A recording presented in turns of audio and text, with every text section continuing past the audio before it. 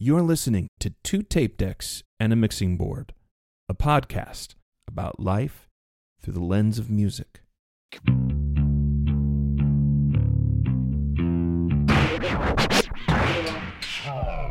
B-Sides. Random thoughts, musings, and outtakes from the creative minds that bring you two tape decks and a mixing board.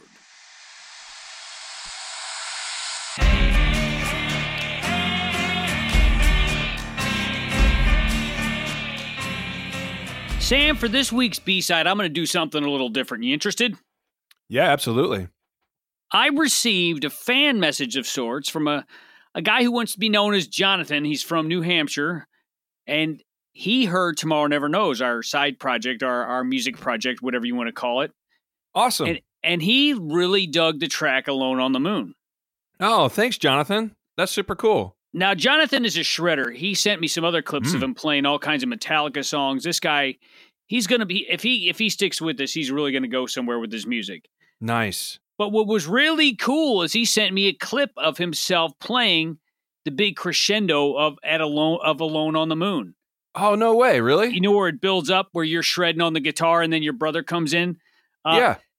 Now, he played the rhythm guitar on this part, so I figured it would, I would like our listeners to hear this. It's pretty good. I want to say, I should have got his age, but he's a teenager. Let's just say he's a teenager. Oh, wow. This is pretty impressive stuff. So why don't we play it? I love that idea, J-Mac. I'm going to cue it up here, and let's listen to it.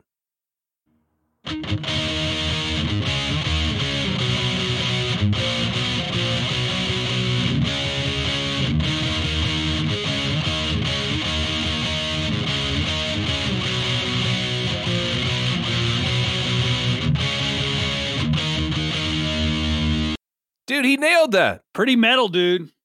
Great job, Jonathan. That is so cool that you would learn that riff from that song and send that to us. Man, that just makes my whole day, J-Mac. It's pretty exciting, which is why I wanted to switch up the B-sides and do something a little different. I felt like, how often do you have somebody who you've never met before learn one of your songs? That's pretty cool. I don't know. It really, I thought it was pretty cool. Not only did he play it, he nailed it. So there you go. He did.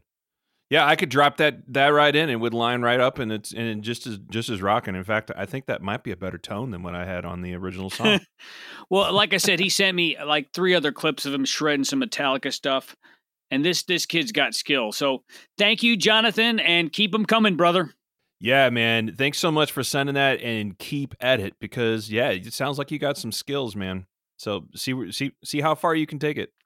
And that's our B-side.